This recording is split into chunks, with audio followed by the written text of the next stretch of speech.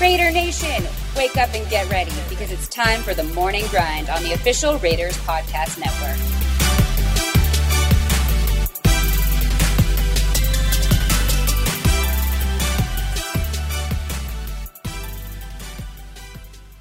Good morning, Raider Nation. I'm Eddie Pascal, and today is December 29th, 2020. Thank you for joining us for another episode of The Morning Grind. Well, everyone, I think it's fair to say that we're still trying to figure out exactly what happened Saturday night at Allegiant Stadium.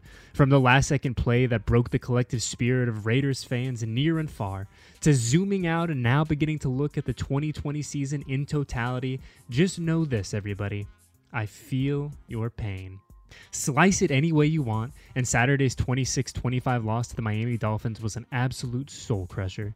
But all the same, the 2020 Las Vegas Raiders still have a chance to finish the season on a positive note and improve on last year's record in the process. But it won't be an easy task against a Denver Broncos team that is likely better than their record suggests. Today in the Morning Grind, we do our final assessment on Saturday night's loss at Allegiant Stadium, take in Coach Gruden's injury update, and hear from the man in charge of the Silver and Black about how the offensive touches were allotted against the Dolphins. Let's get to it. When we look at Saturday night's loss, questions still abound. What happened on that final play? Why did the Raiders have such a hard time converting on third down? What is the root cause for the team's troubles in the red zone? But another question that we have seen a bunch, particularly on social media, is how come Henry Ruggs III was not more involved in the game plan? All told, Derek Carr threw the football 34 times against the Dolphins, and just 2 of those passes were intended for the dynamic rookie, while Ruggs failed to record a single catch for the second time in 2020. We've seen glimpses of just how explosive number 11 can be on the outside throughout the regular season, so the curiosity as to why he is not getting more looks is justified, and during his Monday press conference, Coach Gruden answered that very question. Well, Ruggs has been sick for 10 days. He just showed up Friday, number 1, so, we didn't even know if he was going to play, Vic, but that had something to do with it. Right now, just so we're all on the same page, we're targeting Waller.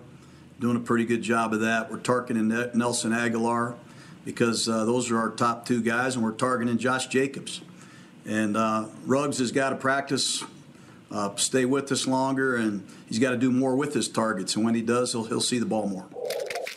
Look, it's hard to find any positives from Week 16. I totally get that. And I'm not asking for you to find any, quote, silver linings per se, but I do think it is important that we all acknowledge that, objectively speaking, for the first 3 or so quarters on Saturday night, the Raiders' defense actually looked a little bit better.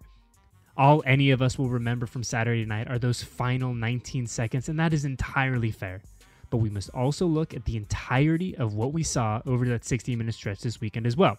And look, I get it. I get that the defense's improving line isn't going to get people hyped up right now.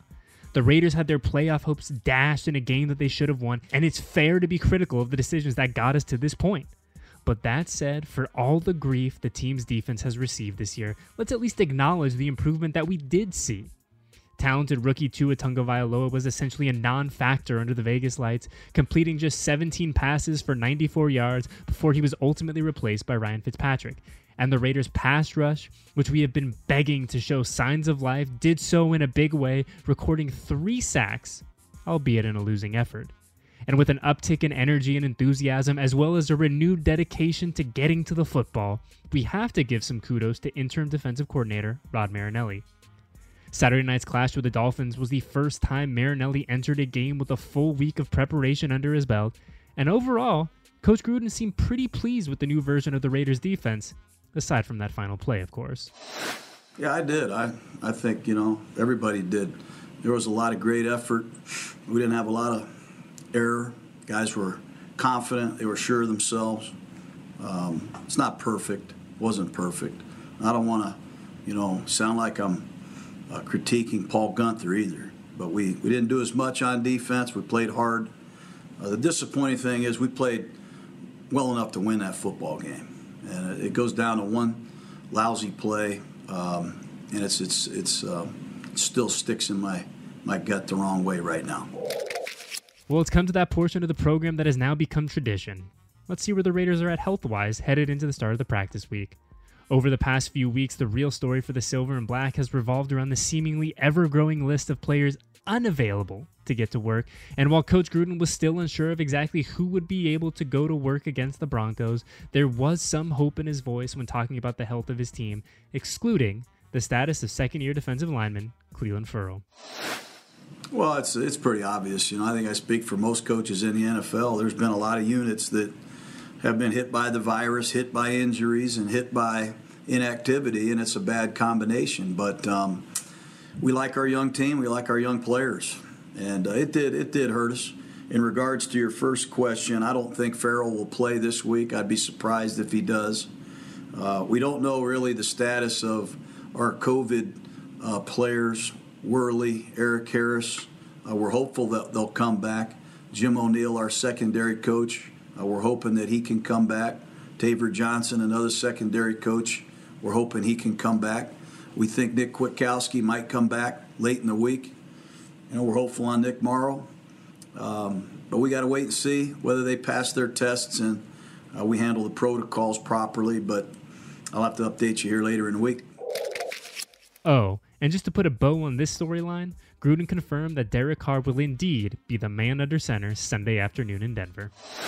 I thought he came out well. I thought he responded to a lot of different things. He threw the ball great, threw the ball down the field accurately, and had a great scramble bomb to Aguilar to put us ahead. Then he brought us down the field again to win the game. So, no, Derek will start and finish the season just like we had anticipated he would. And whether Marcus has a role in this, we'll wait and see. The Silver and Black are back on the practice field later this morning as they officially begin their on-field preparation for their season finale against Drew Lock and the Broncos. I'm Eddie Pascal, and this was The Morning Grind. Thank you for listening to another episode of The Morning Grind on the official Raiders Podcast Network.